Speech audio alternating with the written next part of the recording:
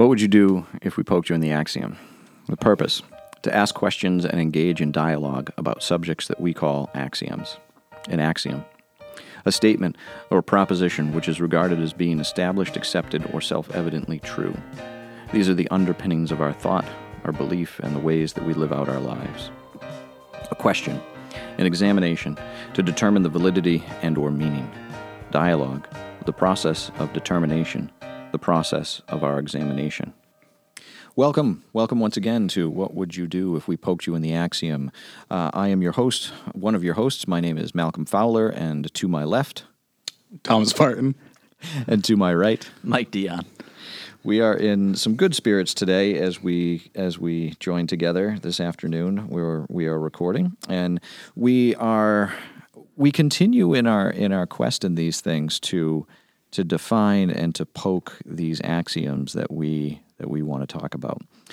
This is our second episode on good and evil and on trying to define these things and trying to poke these things. And if you've been following along with us, one of the things that you've noted about us is that sometimes we get ourselves all over the place, and then we kind of have to gather ourselves back and come back to the topic at hand. And I'm sure that today won't be any different.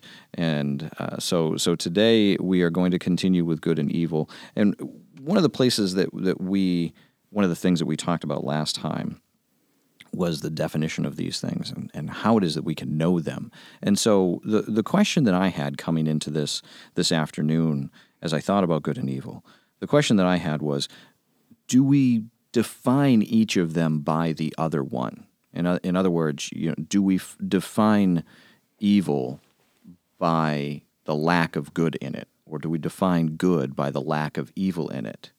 Is that a place that we can begin as we sort of explore this piece of good and evil and as we continue to poke this axiom? I think so. A nice, simple answer. That's unacceptable. Yeah, unacceptable. Expound. Well, so, I mean, I think we do that all the time. I mean, we kind of have this binary way of thinking. Might be more shades of gray depending on, your proclivity to read. Let's not insult our readers. I'm sorry.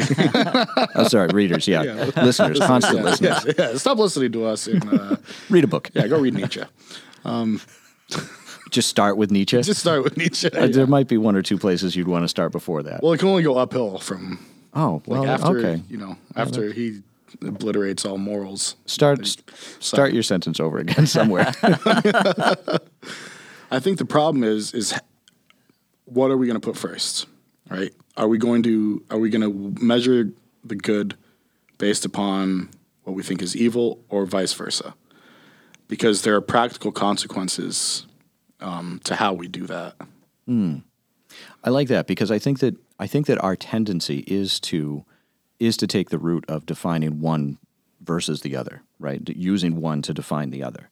But you just bring up a really good point of like, well, where do you start? Because Mike, when we were talking beforehand, you kind of indicated like, yeah, but you get in an endless feedback loop, don't you? Right. Yeah. It's well, I know what's good because it's the opposite of evil, and I know what's evil because it's the opposite of good. And wait a minute. Right. You quickly just sort of end up spinning your head. Yeah. I'm kind of wondering if there's something beyond the inversion of the other that is, but I can't put my finger on it. So I'm just kind of sitting here mulling it over.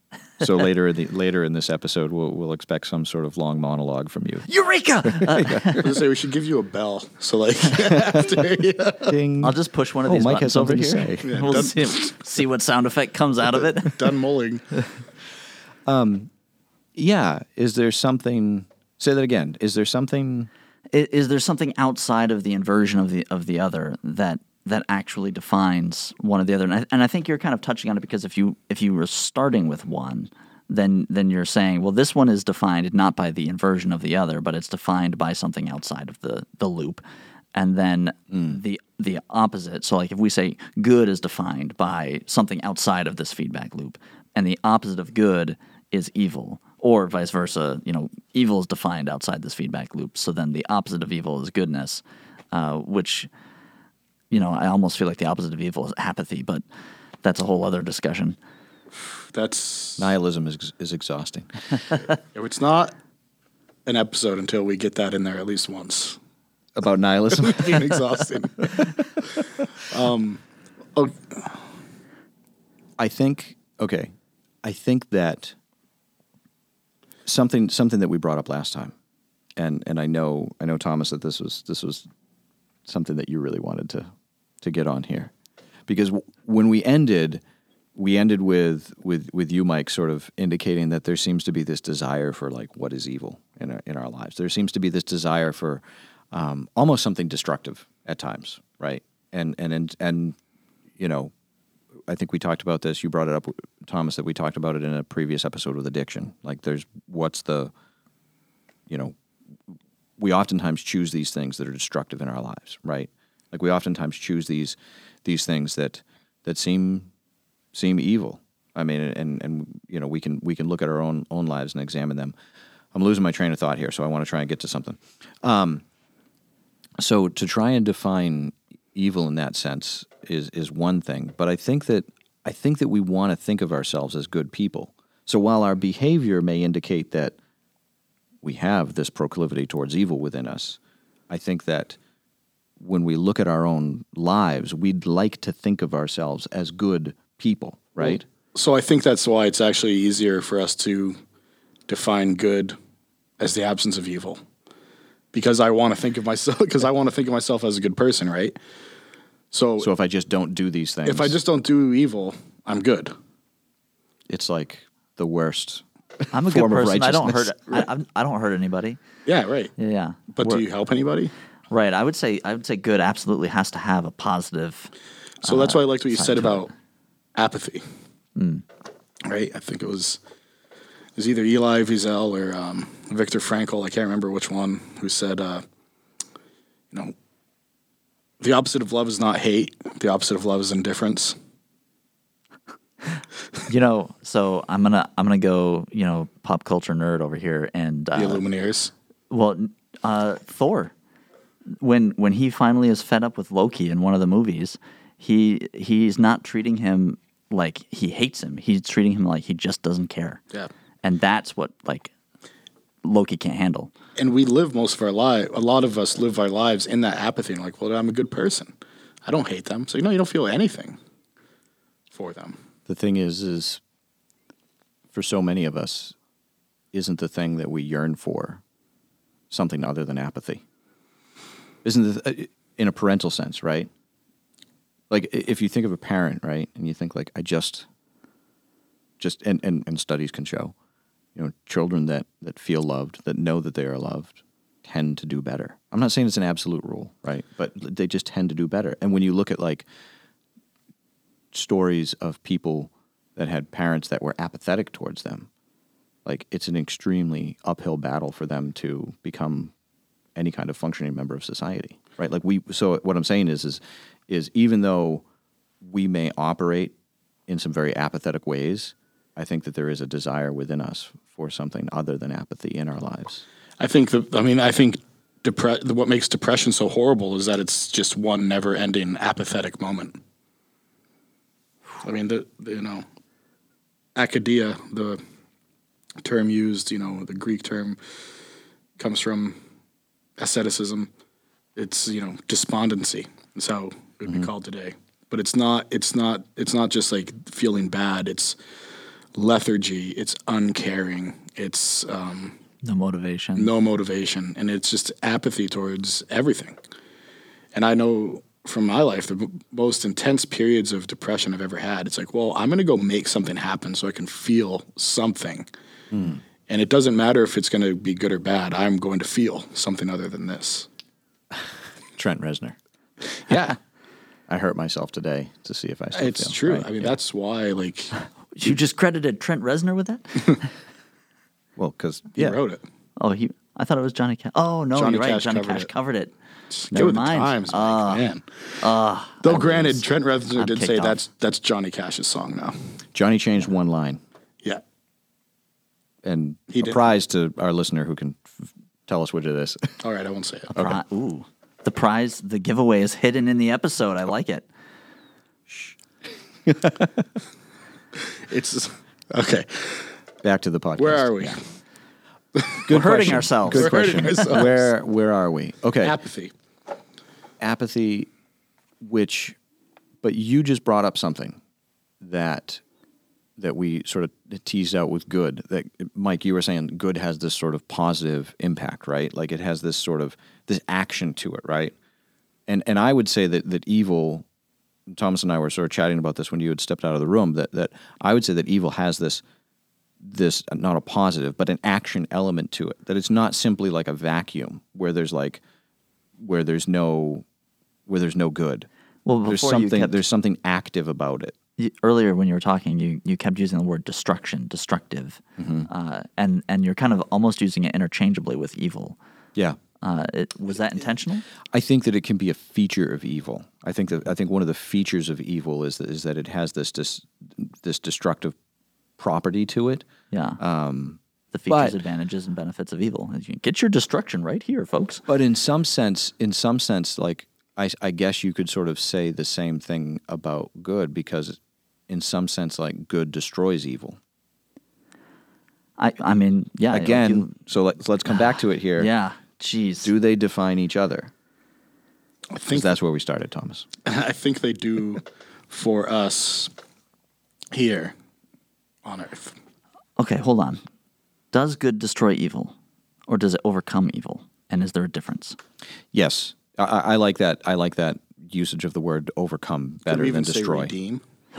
Oh, get out of here with your Christian terminology. I like the overcoming better than destroying. But one of the ideas that I was sort of thinking about is how, like, the law or a law sort of provides like a blessing and a curse. And I'm using some, Yeah, more Christian terminology. Why don't you call it religious terminology? Spiritual. Yeah, okay. Yeah, sorry. Factual. The law provides a blessing, right? Like in doing the law, there's the blessing of having done it, right? At the most basic level. And the curse is that, like, now that there's a law, it implies that there's a consequence. Yeah. There's a breaking of the law. So right? So equate that to like a speed limit. Equate it to a speed limit? Well, How do you mean? I'm thinking like, in a very basic level of the most basic law I can think of is a speed limit. I know, yeah. And so I'm trying to kind of understand it in those terms. So what's the blessing of obeying the speed limit? Safety. Okay. All around. It has a community effect, right? Like there's You don't come crashing into somebody from behind because they're going 30, 40 or some miles. pedestrian or some child who's chasing a ball into the road, right? Like, so there's a determination that is made for a road, that there's a safe speed for that road, right? And so the blessing of the speed limit is, I presumably, and again, this is some presumption here, that you in your vehicle and others in their vehicles traveling along in an attentive manner, and I emphasize attentive, that you would arrive at your location safely, right? And so the curse would be, at its most basic level, a fine. Yeah. Right? And it gets ratcheted up from there. Because I would say, like, if you hit a child, for most people, I would hope that they would say, like, that's its own curse. Yeah. Like, I have to live with the fact that, like, I hit a child and killed somebody. You mentioned earlier about PTSD off air, right? Yeah, that it often is connected with the terrible things that you yourself have done or had to do. Yeah, and I mean that's in an accidental sense, right? Like no one is hopefully hitting kids with a car on purpose, but like in soldiers who have been forced to commit terrible acts. Like they see the malevolence in their own hearts. Yeah. And they're confronted, like that worldview of being a decent person is removed. And now you are in the abyss. And like, the world's pulled out from under you. So if we're looking at like the blessing and the curse of following the law, accidental disobedience comes with some consequences, but intentional breaking of the law could go as far as you really starting to see the darkness in your own heart. I think that's why, like last episode, we're differentiating between, bad and evil. And we talked about intent, right? It's a horrible, terrible thing. Someone, isn't paying attention. So It hurts a child, but it's an evil thing, if there's They do someone it on purpose. to do it on purpose. malevolence. Malevolence. So what would be the other side to that? What would be the intent to do good? What's the word that we would attach to that? Anti-malevolence. Double plus unmalevolent. Well, there's a word for it. It's benevolence. Thank you. Thank you. Listen, writer. So Thomas the Thesaurus. So this is why I think, again, coming back to where we were just a minute ago, why it's easier to say, well, I don't do those things, so I'm a good person. Because once you start talking about, well, what does it mean then to be good? There's an awful lot that's asked of you when you start asking that question. Because you can look at people who actually are good. I'm not that. I'm not that. I'm not person. Mother Teresa. I'm not Mother Teresa, yeah. Right. Like if Hitler's the example of evil in our Right, yeah. past century, then Mother Teresa would surely be at least one of the examples At of least goodness. one of them, Are you guys familiar? This is awful, but it's not awful. Actually, it's incredibly deep for the thing that often society will look at and be like, oh, that's just a bunch of nerds. I can't wait. It's the D&D alignment chart. Are you familiar with that? Oh, yeah, chaotic good, chaotic neutral. Yeah. So, but they recognize there's a level of good, and that good has its own spectrum from lawful to neutral to chaotic. Neutral, you could be neither good nor bad. You're basically just kind of apathetic in the middle, or bad or evil. I forget which way they term that. I think it's evil. Yeah. But they all exist on both the spectrum of good to evil and lawful to chaotic. And that's its own very interesting look at good and evil when you start to look at it and go, who thought this up and decided we're going to categorize these things and put them on these spectrums? But when you see the pictures people put on that spectrum, you're like, oh, I get it. Yeah, yeah. Like Pippin is chaotic good. Yes. For those of our listeners out there that don't Peregrine know who Pippin Took. is. Peregrine Took. Oh, Knight of Gondor. I mean, but is that an actuality? I don't know if it's an actuality, but I think it's an interesting framework to start from when you start looking at those things. Is there We're in episode 2. We can't introduce a whole new... no, maybe we should are introduce a there whole new framework. gradients? Is there... I think so. One of the things about all these topics that I've sort of come to the realization is how difficult it can be to define them and to separate them and to it's not just a matter of taking it and putting it in some laboratory or under a microscope, right? There are so many implications in these things. One of the things, and this, we sort of got into it with freedom that it's so hard to find it because it seems like all the times that we look for it, we find slavery as well, right? Whether it be in ourselves, in our hearts, and in our minds, and in our decisions and our behavior, or whether it be in our economic systems or our governmental systems, good and evil, they find homes in our hearts in very strange ways and in very in very unusual places, right? There are times when I'm oh my gosh, I can't believe that thought or that word came out of my mouth or that behavior happened. And then there are times when I'm yep, that's what I wanted. I wanted to say that, and I said that. And then there are times, when I'm I don't have any reason for, doing this thing, helping this person, except that there seems to be something that calls me to do it. And so one of the things that I think is difficult about good and evil to define is I'm going to say two things. We do, I guess, experience them. I'll try that. Experience them on that spectrum because that we find that to be true about our lives. I think that we find pieces of that to be true about our lives. And the other thing about good and evil is that we tend to associate them so closely with our behaviors, I think, that we have a hard time objectively defining them. I think so. This is where we get the idea of the lesser of two evils, which I hear every 4 years. Every time I go into a voting booth. Yeah, and they're like, well, and I have found out that the lesser of two evils for someone is always the evil they're more comfortable with. Sure. Mm-hmm. It's like, but that's my own particular brand of evil. Mm-hmm. And really, I don't think it's evil. I'm just saying that because I want to, You're poking something here. Yeah, it's like, really, I want, that's how I see myself. Like, we look at... Like you see yourself in the candidate? In the candidate, right. Okay. You see... Donald Trump, I think, was a mirror held up to American society. And I think there was a lot of people that were like, yeah, that guy, he can say exactly what I want to say. That's and then much of what he built his campaign on. And then there's a lot of people like, well, he's saying the things that I'm afraid to say. And I'm uncomfortable with the fact that I actually have those things inside of me. I remember talking to someone one time and I was like, do you really think behind the scenes, when there's no cameras on, Donald Trump is that different than any other politician? And this person was like, probably not, but I just don't want him to say it out loud. And like, I don't, I'm sure there's some people out there who just found the man reprehensible. But I think he evoked such a strong reaction because there's a Donald Trump in the heart of every person. Oh, ouch.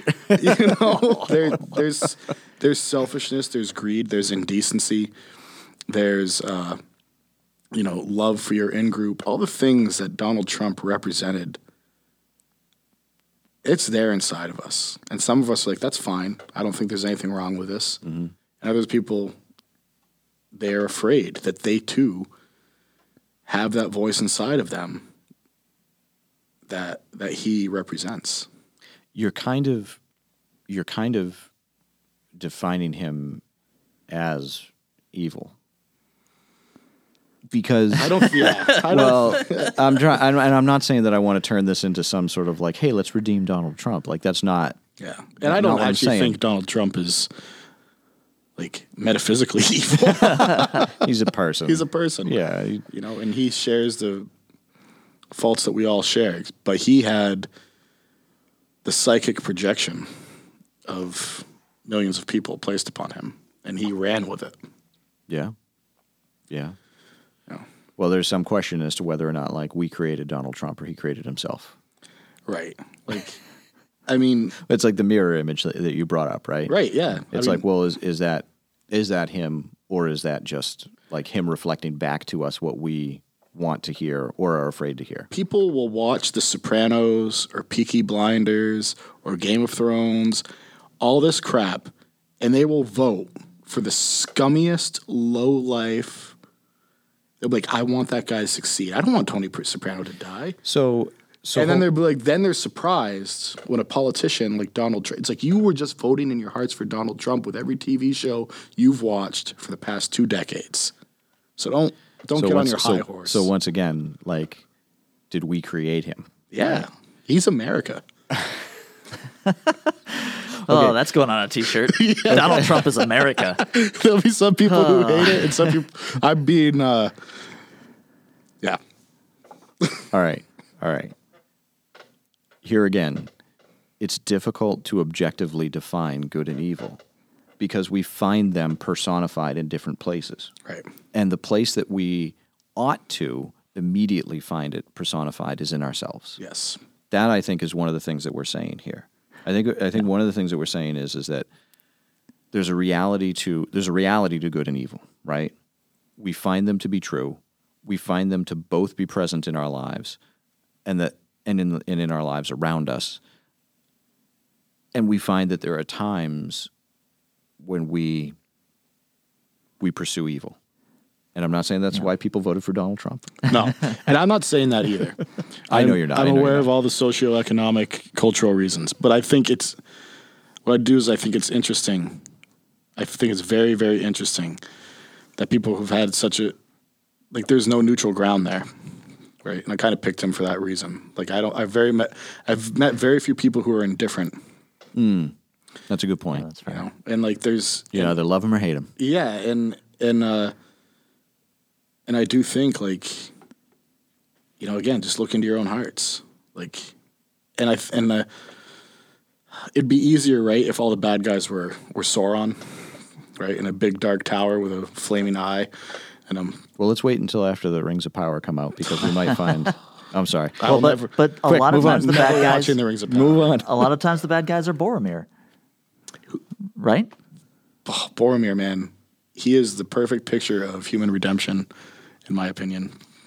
That's like Malcolm's making the face. I don't know what that means. It's okay. It's okay.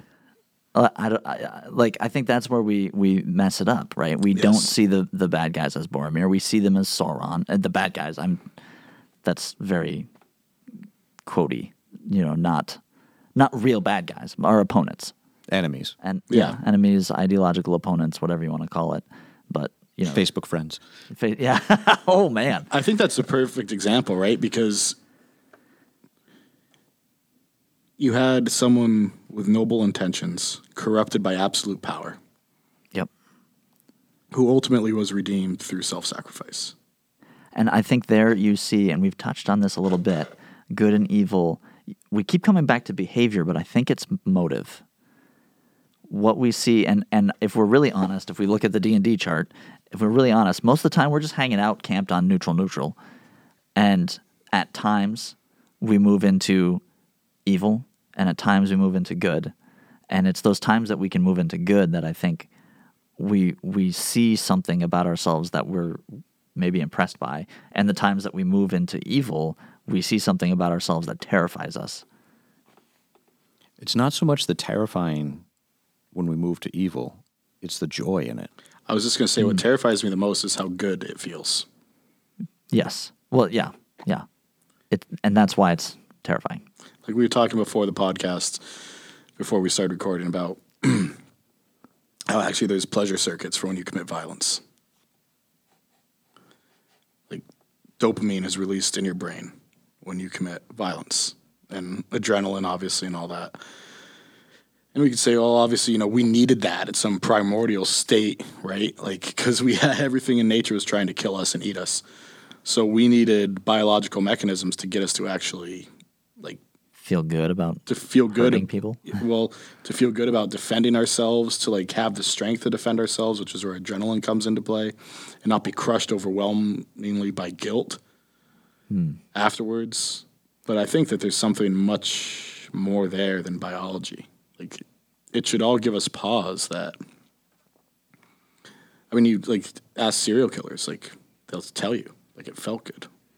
Is there a similar thing that happens in doing good? And I don't know because I haven't done the research on that. But is there a similar thing that happens when you do good? All your research is on the dark side. What's going on? Give into your I've spent more feelings. time there. I'm just gonna I'm gonna take a guess that there is, and that it gets found. And again, you know, they get mixed up, right? But like in our relationships, in our loving relationships, right? I think I'm going to guess that there's probably some chemical releases, like you're saying, Well, you know, yeah. when we do acts of good, right? Google says yes. Oh, good, thank you. But is that like the same? Like, so like you're talking about our loving relationships. Like, what about people who are outside of those relationships, like outside the tribe? Like, charity itself. Does charity create a reward circuit? And I would argue, like, if you're getting rewarded chemically in your brain for the good you do, are you really doing good, or are you just pleasure seeking at a different level? So now we're Talking about motive and intent. Well, but more than that, we're sort of venturing into, like, is there something that is good or that is evil that is outside of ourselves? And I would say yes. Yeah, I think there has to be. Why does there have to be? Because if there's not an objective, absolute good, then there's no good other than what benefits me or the most people at the most time. This comes back to something that we had talked to, because if there's no objective good, then why call anything good, right? And it's something that kind of comes back to what we talked about in our last episode about a consciousness level to it, okay? Which probably comes to our intent and our motive, right? And this is why I say, like, sometimes the good can have this. I said destructive, Mike, you said overwhelming, Thomas, you said redeeming quality, right?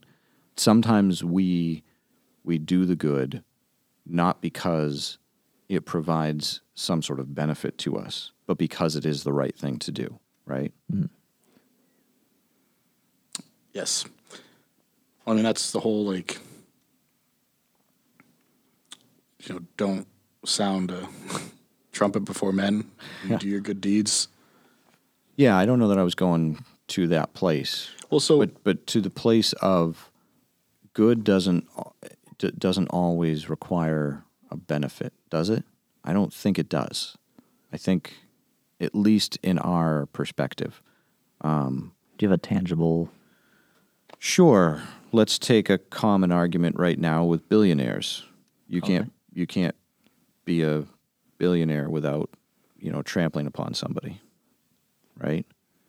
But to say to somebody like it's not right for you to have $1 billion, why would you agree to that? Like if that means for you that you can provide for yourself, for your family, for all of your things, well, from your perspective, no, it's absolutely good for me to have $1 billion. Right. So for society to say to you, like, you should use that to help others. And by the way, like in the past, there have been plenty of examples where like that was an expectation that was upon those who were the most well off. Oh yeah. I mean, were, all the way back Old Testament, right? Yeah, you were sort of expected, like if you had been, blessed through chance or through hard work, like you had some responsibility to like look out for the least of these. Right. And so, what you're essentially doing in saying to somebody who's earned $1 billion, either on the one hand, like you're saying, like, well, that's unrighteous money, like you earned it in, what's the word I'm looking for? On the backs unethically. of your labor. What's that? On the backs of your laborers. Yeah, you earned it unethically, and so how do you ethically earn $1 billion? If you just Episode keep adding 99. zeros to the end of the bill, it's real easy. Yeah, right. Yeah. My point is like, what was my point? My point is that you're asking somebody to sort of deny something, right? Right. Without an objective standard of the good, you have no right to say to that person, Of course. that you should give some of that money away. Well, and that's the thing about, how these things work out, so the speed limit example, right? There are plenty of reasons for the speed limit to be what it is that are objective, I guess. Right. There's rationale behind it. Yeah, there's a whole bunch of whole Mainly bunch it costs the state less money to clean up accidents. that's one of them. This is also why we have seatbelt laws. And it costs insurance companies less. Yes.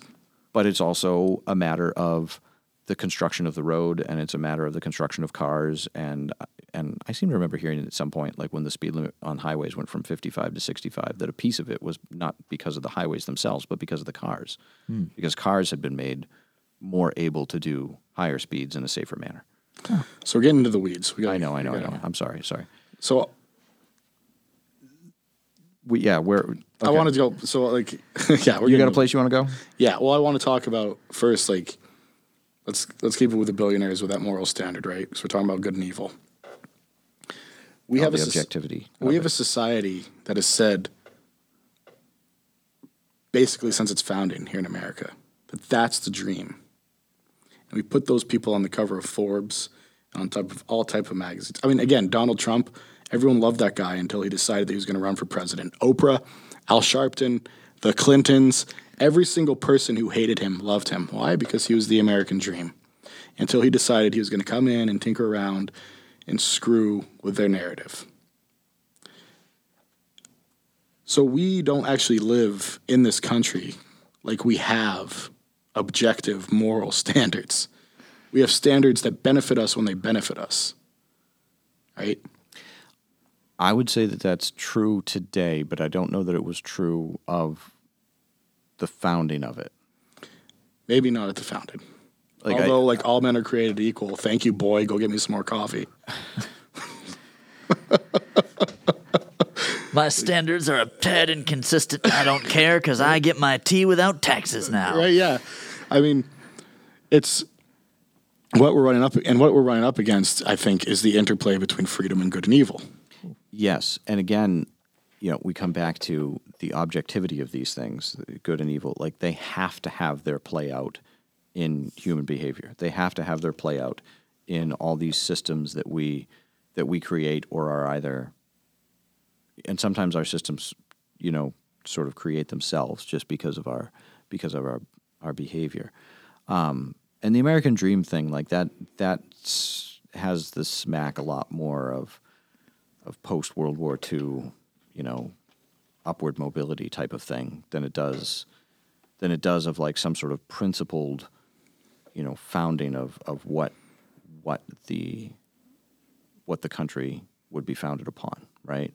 And yeah, you're right to sort of rail against it on one sense because we have examples of it, because we have examples of where it has run rampant.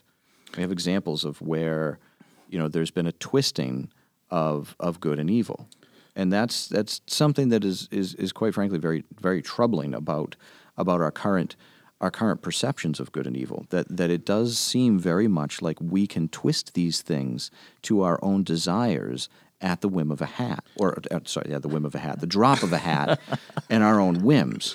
We can twist these things because we make them into whatever it is that we want. And so and I guess this is your point, right? I guess I'm just sort of picking up on your own energy here, that when we remove them from some sort of objective thing, like, we end up with chaos. So we talked last episode about how it's much easier for us to look at something and say that's evil than to look at something and say that's good, right? We're much more comfortable saying about something like that's evil than about the good. And I think, and like to tie it in with my rant, if there's an objective good, that objective good is just as ruthless, if not more so. Yeah, absolutely. It's unbending. Yeah. Yeah. Well, I don't want to make too many pop culture references, but we were thinking about that with the rule of life, right? Like, and when it's broken, right? Like, but that's the rule. You don't get to be a Mandalorian anymore, right? That was the pop culture reference, constant listeners. So hang on, because in case you were unaware, there's a television show called The Mandalorian. In case you haven't been listening to our episodes and discovered our likes and dislikes. So you said that we're far more inclined to point out what is evil, right? Was that what you said? Yeah, we're more comfortable with it to say something's absolutely evil than something's absolutely good. Yeah. I think that I want to disagree with you on probably a nuanced piece of that, but I think that we're more inclined to call something evil not because it's evil, but because it makes us feel better about ourselves. Yes, probably so. Because I think that right now in our current culture, I think that we're a lot more inclined to call something evil as a way to tear down our enemies. Absolutely. Yeah. And so I wish that we were more inclined to observe the evil in our own hearts. Yes. But I think that we're far more inclined to observe the evil in somebody else's heart, and what we identify as evil in somebody else is generally just a place that we disagree about. Yeah. It's not. It has nothing to do with what is good or what is right. It has just a lot to do with our own principles. And here's the poke. Here's the poke for our listeners, which is to say, look at your own hearts and say, what is it that you call good and evil? Do you have an objective good? Do you have an objective evil? that you can identify in your own lives and say, there it is, right? And if so, then what? Go ahead, Mike. Well, we may have wandered off guess. of it a bit, but I think even one of the things, like I notice in my own self, having a minor detail to my backstory here, like I've come a long way from where I was 20 years ago, philosophically and spiritually, and like I've been always in a state of challenging ideas. So having grown up in church and everything, and the things that I find that I have the most strong response to are the things that 10 years ago I was on the other side of, and now I look at and go, no, that stance or that attitude is damaging, and in that, it's not that like, oh, I'm better now, right? And I see the bad that was. It's like it's the same process all over again, because now I have to look at my own motive in challenging that idea, just the same as when I was at that point looking back. So, take Donald Trump, right? 10 years ago, I probably would have been a wicked Donald Trump supporter. And, by the time he actually came into the scene, I looked at that and said, no, there's no way that this is a good representation of what I think conservatism is about, or Christianity is about, even more so. And so that in and of itself became such a stronger response for me. But in that strong response, saying, no, that's not a good way to go. Not necessarily saying it's an evil way, but not the good way to go. In that, I have to look at my own motives again, because it's so tempting to be like, and so you guys are all Sauron. Right, yeah. Instead of, hey, we're all kind of Boromirs here, and we need to figure this out. I don't know. I want a T-shirt that says "We are all Boromir." We are all Boromir. We're all just trying to walk to Mordor. No, I like that you said that, because I find the same thing within me. Like, I can be pretty socially conservative, and like, so my knee-jerk reaction is to, well, what do you mean? Right. And I'm not woke. Right, yeah. It's a constant struggle to not want to place the most vile intentions on people I disagree with. Yes. Because it's easier if they're evil. So is it easier? So if you understand them, like if you determine their intentions, is it easier to not see them as vile, as the enemy anymore? If you understand their intentions? Yeah. Not all the time. I think if it... Thank you for your honesty. Sometimes you confirm that they are Sauron. Yeah, sometimes their intentions, I'm like, actually, that makes it worse. Well, what if you find, okay, so let's... I can't pick Just up go on with it, abortion. Just do it. No, I can't. No, it wasn't that. It was the student loan forgiveness thing. But like, I don't want to use an example from politics, because it's such a loaded thing right now.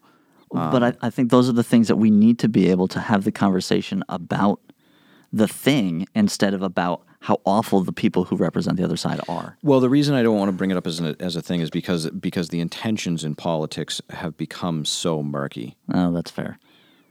I don't know that the intentions in anything that happens right now politically is really trustworthy, and that's probably true like throughout history. I'm not saying like right now is different, I'm just saying like it seems a lot more obvious right now. So I was trying to think of like something, if you, I don't know, what would be. I'm going to walk away from this one. I'm going to back up on this one. I think knowing my own intentions helps me be more compassionate. It's all looking in my own heart, because when I see people who get upset horribly at, say, people with different political ideologies, it's like, oh yeah, like I do that. And like, it's a constant struggle to not. Why do you have that struggle and somebody else doesn't? Because I believe that there's a good I'm supposed to be moving towards, which is beyond all of these political. But that person Thomas, believes they have a good every Trump supporter believes that they have good in their intentions too. Right. And every Did you just out him as not a Trump supporter? and every I did, and every person who doesn't support Donald Trump believes that they have Because some I believe good the in being good is opposed. I believe the good is beyond politics. So that's what I'm like. God, Can the ultimate, because, and this is the problem, right? This is why we ourselves are falling into so much kind of like relativism and like with what we're talking about, because we're talking about this in very human terms, political terms. Like, if you have to move towards a good that is transcendent, that first and foremost calls you beyond your own sin and your own evil. And that's the only way I have found in my life to be like, that person is better than me because I know what's in my heart and I don't know what's in their heart. And to struggle to love, to make a choice to love, to refuse to hate, even though it's, even though there's this hardwired, reptilian part of my brain that wants me to do that. Why do you think that those things are good, though? Why do I think that? That not hating somebody is good? Because would it be good to hate Hitler? No. Which is not the same to say it's good to To love Hitler? no. To Oh, oppose, man, I love that guy. To oppose Hitler. Well, this is so okay. So let's just take the veil off. This is why Christ said, "Love your enemies," because even the Nazis love those who love them. But that's my question, right? Like, not everybody has that thing inside them that struggles against, and that examines their own heart. And for our listeners, like, that is one of our own goals. Like, that, if you're listening, I hope that is one of your goals, to be able to examine your own heart. Because we stated, like, we want to take these things and we want to examine them. We want to take these axioms and we want to examine them and say, like, okay, why? Right? And like you just said, well, even the Nazis love one another, right? Like, there has been, I don't care if you are an atheist, go and objectively read what Christ taught and tell me if there's been anything more radical taught to humanity than that. The forgiveness of all debts, the loving of those who hate you, the turning the other cheek, the refusing of violence. The object nature. I keep getting it mixed up. The unsubjective nature of good. It's the bat. Run. The unsubjective nature of good and evil is so very difficult for us to arrive at because we have it colored by our perspective. So in order, I think, to define good and evil, like, we need them. You use the word transcendent. I'm going to use the word personified. You need them personified in somebody that is objectively good, that is uncolored by evil, right? And because then you can point and you can say, there it is, there that person is, right? And in answer to the question of, like, well, why is it that you examine your own heart? I think it is God in your life. I think it is because of your experience of God. I think it is because of your understanding of faith and what it means to have to say, like, there's a part of this that calls me and recognizes the evil in my own life, and so therefore calls me to examine my own life and say, if I have evil in my own life, it needs the good to drive it out, right? It needs the good to overwhelm it, to destroy it, right? Light needs to dispel the darkness. Love needs to overcome hate. And I even in this, I have no problem admitting how hard this is. I mean, I just clearly was getting worked up over a few things in this podcast alone. We haven't had to edit anything out. No, we haven't had to edit anything. Surprise, surprise. Another podcast where Thomas gets worked up about something. Right, yeah, it's a surprise. It happens to all of us. And I think, and to be honest, it's because, those things, like, I root for Tony Soprano too. Like, I root for, Thomas Shelby of Peaky Blinders fame. There's something about that person, that character, who is going to crush everyone in his way that resonates with people. What I think it is I think it's because they are personifications of the unhindered human will. Are you saying the Without unhindered any constraint. human will is evil? Yes, I think the unhindered human will is evil. But the stories of struggle are the ones that we tend to like the most, Yes. I think. I'm way more moved by Aragorn than I am by Soprano. But when I am watching The Sopranos, I root for that guy. And I recognize, like, the other night I was sitting there and I was, the kids were all asleep and I was watching TV. I was like, why am I watching this? Like, there's nothing good here. There's nothing redeeming about this program. There's nothing that's going to make me a better person. Like, all I am doing right now is killing a couple hours until I can go to bed and wake up tomorrow. And I'm doing it with the most dark, primal fantasies possible. And so like we've said in a few podcasts that like those stories of redemption and good are the ones that speak to us. I've noticed that in our modern world, those stories are becoming less and less. Well, there's a trend where we are exploring the humanity behind evil. Yes. And I think that that's both good and bad.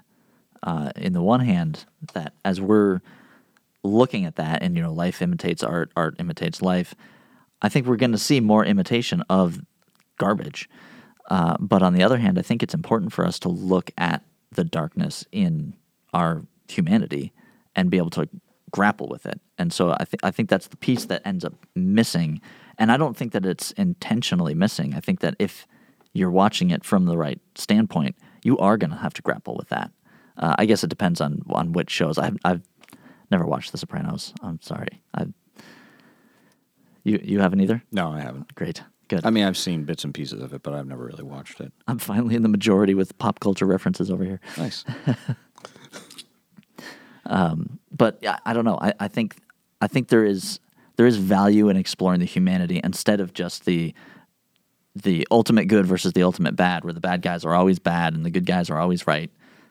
There's some Blues Traveler lyrics in here somewhere, but it's you have to start to understand that even the people that you look at and say those people are evil, there's humanity there. And then be able to look at yourself and say, there's evil in here sometimes too. Well, I think that's where the loving comes into play. Because if you seek to love even your enemies, then can you have love without understanding? Well, that was part of my question, I think.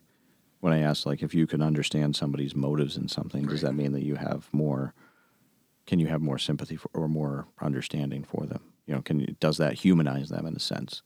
And isn't humanizing, like you're talking about, Mike?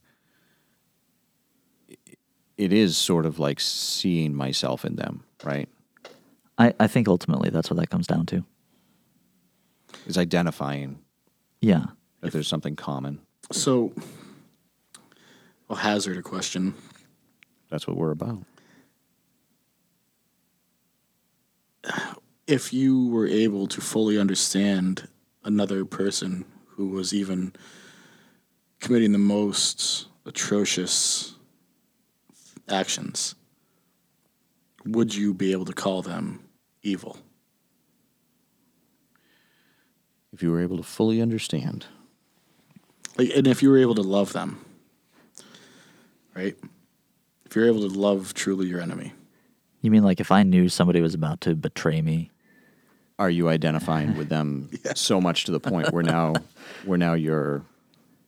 you've fallen into evil with them? Is that what you mean? No. You understand why they're doing what they're doing and what they think they're accomplishing. Is there ever a point where would Hitler's mother still want to cradle him in her arms after he just shot himself? And in doing so, could her love redeem him? I have a family member who has been described as evil by some people.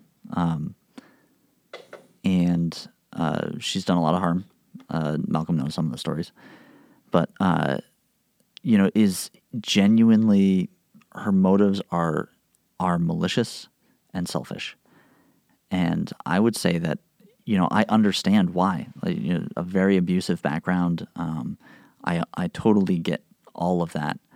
And I would love to see that person turn that around. I would love to see that person step away from that lifestyle. And if I could, and I've proven that my influence doesn't really do anything, but if I could be in that person's life and not just invite harm to everyone around me, I would do it. I'm struggling with your question, Thomas. And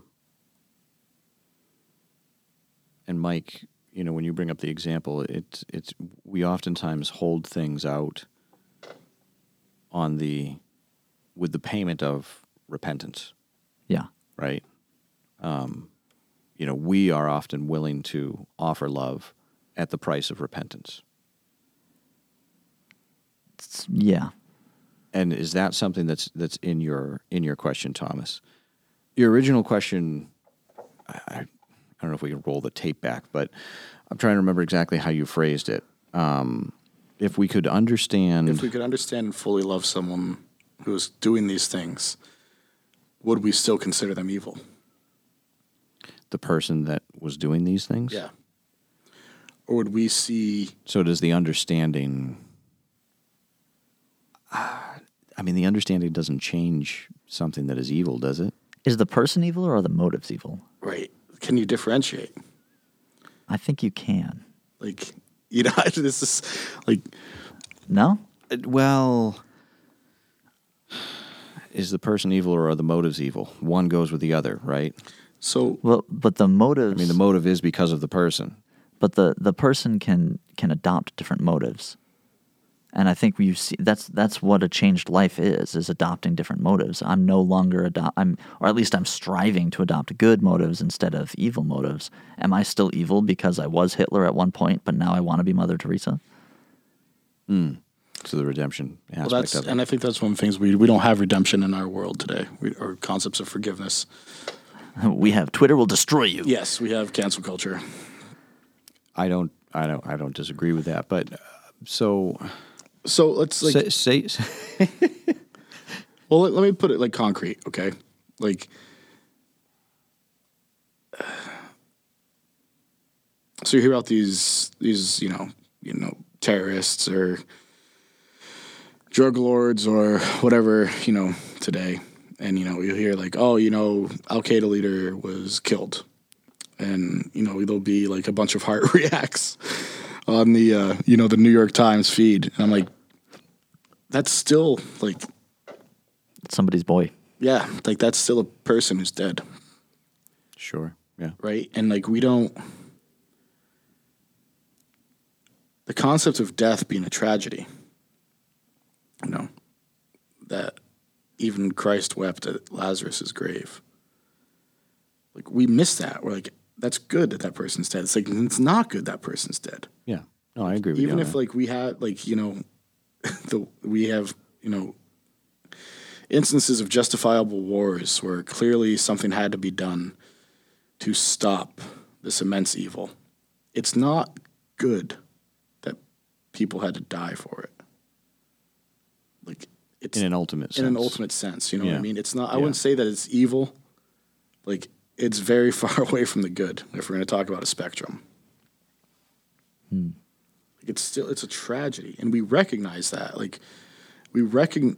Help me to understand. Okay, I understand your concrete example. I get it, and I'm with you on that. But help me understand the relationship of that to your question prior. The one about Hitler's mother. Well, your question prior to this, yeah. Right. So the one about how understanding. So are you saying that like when I read the thing it's a complicated issue. Here's what I'm going to venture an answer to this. I think it's a complicated issue because I would hope that there's some level of maturity in the reader or in the listener to that news story to say, yeah, like what that person did was bad, even evil, right? And yet they're still a person, right? So does your question have less to do with evaluation or with assigning a label of good or evil to that person and simply assigning a value to life in general? Yeah, maybe just to the value of life in general. But, like, let's... Because I agree with you. Like there's a part of me that sort of understands the death sentence. And there's a part of me that says it shouldn't be. Yeah. But the thing of it is that, death is a reality. And death, if we are going to say that there is an ultimate good and an ultimate evil, and this is kind of making a leap here, but is there punishment and blessing for these things in our behavior? And is that the connection to our behavior? Is the connection, and so again, is the reason that these things, that good and evil, are so inexplicably linked with our behavior because we're looking for the benefit of them? Like cost analysis? I don't know about cost analysis, but we're trying to, for lack of better terms, get a blessing. And there's a right way to do it and a wrong way to do it. Yep. The wrong way to seize the blessing is evil, and the right way to receive the blessing by doing what is considered good, that's good. That was a terrible definition, using the word to define the word. But the twisting of the blessing and evil, like, on a base level, like Thomas was saying, would be, it just makes me feel good, right? Right. But on the real twisting of it would be not just that I do something that makes me feel good, but now like harming somebody makes me feel good, right? Right. Like so I'm getting satisfaction by harming other people. So that's a twisted blessing, which is a great name for a death metal band. But you guys ready to start it? I'm not nearly good enough of a. Will you bring your bagpipes? Yeah, I can. Bagpipes. They definitely remind me of death. He's going to play Master of Puppets on the bagpipes. Mainly what I hope for while listening to bagpipes. It's a tough crowd. So in terms of then, like, if you're looking at a blessing of some sort, like, taking all the spiritual connotations away from that and just considering blessing being the satisfaction in something, and good and evil are, you're saying it's two sides of the same coin going after a blessing. One way is a just path and one way is an unjust path. Well, it gets at your question of like, why does it seem like there's something in me that desires the evil, Because my understanding of the blessing that I think I want, at least, the way to it is outside of what it would be considered the right path. I think the reason we desire evil is, like, let's look at like the personifications of evil. Lucifer? In literature and like movies and films, right? I mean, the personification of evil is always that which is ultimately self-seeking and will destroy all things in its path for the sake of itself and the self's dominion over everything else. Mm-hmm. Was that Thanos? I mean, he was more like always. I mean, that's Satan. That's Sauron. That's like when the you sheriff in Sherwood Forest. I wish I could do the old cartoon voice for. But Thanos was more like he saw pain in the universe and wanted to bring some sort of balance. Right. But it was a twisted, a perverse approach to bringing that balance. He sought ultimate power so he could bring this balance. Instead of bringing everybody up, it was, okay, we got to get rid of half the people. That complicates things. Let me stick with my more simplistic theory. Sauron just wanted to rule Middle Earth. Yeah. Well, I mean, Like that's the traditional figure of evil. Maybe like Yeah. Thanos speaks more to the complications of Our modern society. our modern society today and like what we would use power for. But it is true. Like the way that we oftentimes think of evil is by personifying it, right? Yes. And we oftentimes take those examples that personify it as the ones that are the most self-seeking. So Sauron, so Satan, Hitler, right? Like, you know, we do take those examples of those that are Snidely Whiplash. Huh? Snidely Whiplash. Whoa, you got me there. It's a Family Guy reference. Oh, okay, yeah, I'm not. I'm, A 2 for 2, Malcolm. All right. well, I mean, You're on the outside now. Oh, you do no. watch it? Never Well, mind. I watched Get it up outta to here. I watched it up to a point, and then I said, "This is pointless." Seth MacFarlane, if you want to be a guest on our podcast, please join us. So I'm curious what point you got to determine that it was pointless. Yeah, we're going off the rails. Yeah. Here. So I don't. It was stick with the selfishness. couple of the- seasons I of was the into, and then personifications. after that, it got too much. The pursuit of evil. We keep coming back to the pursuit of something. I've noticed that we just keep talking about evil. Like we haven't even touched what the good is yet. Not just that, but but just the pursuit of something, right? That the idea that we have this thing within us that needs to, or that we have this lack of it in us, right? I think that our natural proclivity is to pursue evil. I think that there needs to be something outside of us that sort of teaches us to pursue good. And maybe that's a parent, maybe that's, a mentor in our lives. Like, I'm not saying that always has to be like some transcendent divine reality, right? But like maybe there's just a person in our lives that teaches us like this is what good looks like. You know what I mean? And I think that ultimately really is like very much the job of a parent. Well, I think that also like that's why, we see in every single culture that's ever existed law and consequence. Like even tribal societies, it's like, no, you break the tribal law, there's serious repercussions because we Yeah. have to restrain humanity's natural inclination towards destruction. Yeah, and I'm stronger than you. That's mine now. right. And So, oh God. well, I was going to say, and we have this need to codify it into a pattern of behavior, right?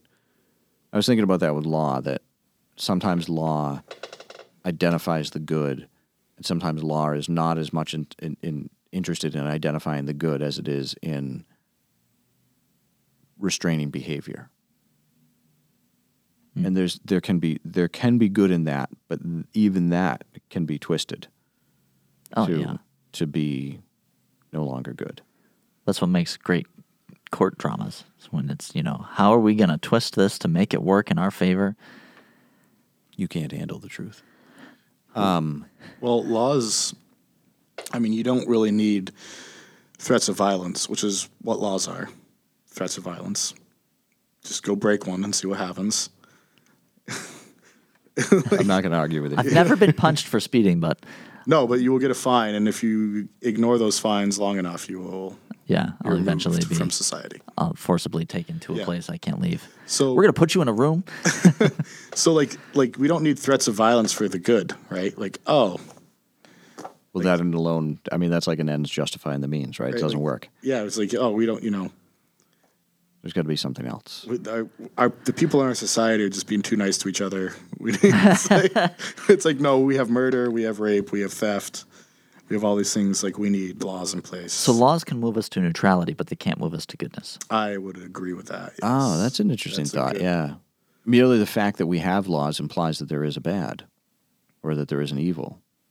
Well, that's at least something society doesn't like. Yeah, something that's not expedient. If I'm going to be cynical. But, okay, well, to pick up your argument, though, like laws oftentimes especially in ancient cultures, had an extreme religious connection to them. Yes, well, that's because you were dealing with people who are religious. No, but my point is that I think that on a basic level, or on a much more on that level at the least, that there's some understanding of good and evil as connected to Right. or right and wrong as connected to good and evil. So I find it interesting today. because I said, we don't have laws to like force the good, but we actually have laws in America to prevent you from doing good, like not being able to feed the homeless. Oh, But really? Yeah, there's cities where towns where you can't feed the homeless. You need a permit. There's weird beneficial laws for good though. There's weird laws that like most of them are tax based around charitable giving and things like that. Which stops it from being charity. Yes, no, I agree with you. And there's a quote from Justice Scalia about that, about how, when you make it sort of compulsory that it no longer is charity, right? We're reaching an end, and I'm kind of glad because I feel like we have another episode on this in us because we haven't really answered our questions. This episode was just insanely chaotic. Sorry. No, I mean, was it evil? Or was it just chaotic neutral? Yeah, chaos is not necessarily evil. It does feel somewhat chaotic, but let's review for a moment just so that we can sort of set ourselves into some place so that our next episode doesn't necessarily have to be so chaotic. It'll be totally lawful. So we started with this: do good and evil define each other? How do we define them? And we quickly got into this whole discussion of their connection to our behaviors and our choices, and how they play out in society. And Mike, I liked your sort of alignment chart example because we begin to recognize these things in ourselves, right? Thomas, you brought up the idea that we don't really operate with an objective good in mind in our society because in part we just sort of devolve into like a discussion of how that isn't something that I like, right? Good for most of us is directly correlated to what we want. Yes, exactly. And so that comes into play with our behaviors and our desires and our wants and everything. But we also kind of affirmed that there are times when good is beneficial to us, right? Like when there is blessing to be found in it. And I like the word blessing because I'm not trying to say that it's prosperous for us to be good, right? That I'm not trying to say that it's beneficial in a cost benefit analysis like you were saying, Thomas. And so we haven't necessarily defined what is good and evil. Maybe we've defined what it isn't. But I think that our conversation has still been good because we've examined this thing, and that is always going to be our purpose. And I don't know about our listeners out there, but I am sort of comfortable coming to a place of saying maybe this is something that still needs to be thought about further. I mean, we're not going to be the authority on these things. No, I think we're not. Sorry, Mike. I think we're leaving a bunch of stuff unanswered, and we're dancing around a bunch of things. We've talked a little bit about, which we always do, right?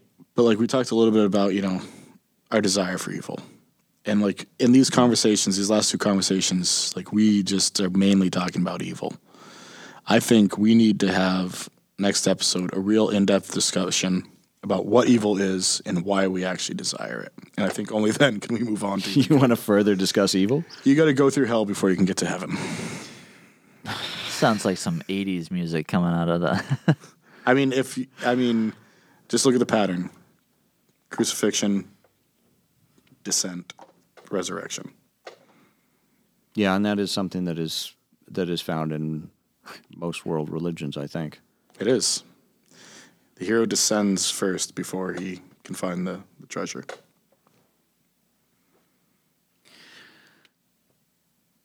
Cricket. I was on the cusp of saying, well, listener, this has been our second episode. And the cusp of asking a question. Ask the question. Ask the question. I forgot the question. Oh, no. It'll come back to me. I'll ask it at the beginning of next episode. Because this has been What Would You Do If We Poke You in the Axiom? We're glad you could be with us. If you're still with us, we are absolutely astounded. But we are thankful that you, constant listener, have come back for more, and we hope that you will continue on with us as we seek this out, as we seek out an understanding of good and of evil. Thanks for listening. If you've enjoyed this episode or found it challenging, please like and share with your friends. You can find us online at poketheaxiom.com and join the conversation yourself at facebook.com/poketheaxiom. Your hosts were Malcolm Fowler, Thomas Barton, and Mike DeYoung. This episode was recorded at the Black River Innovation Campus in Springfield, Vermont, and is sponsored by Indelible Inc., a web agency driven to perfect your digital presence.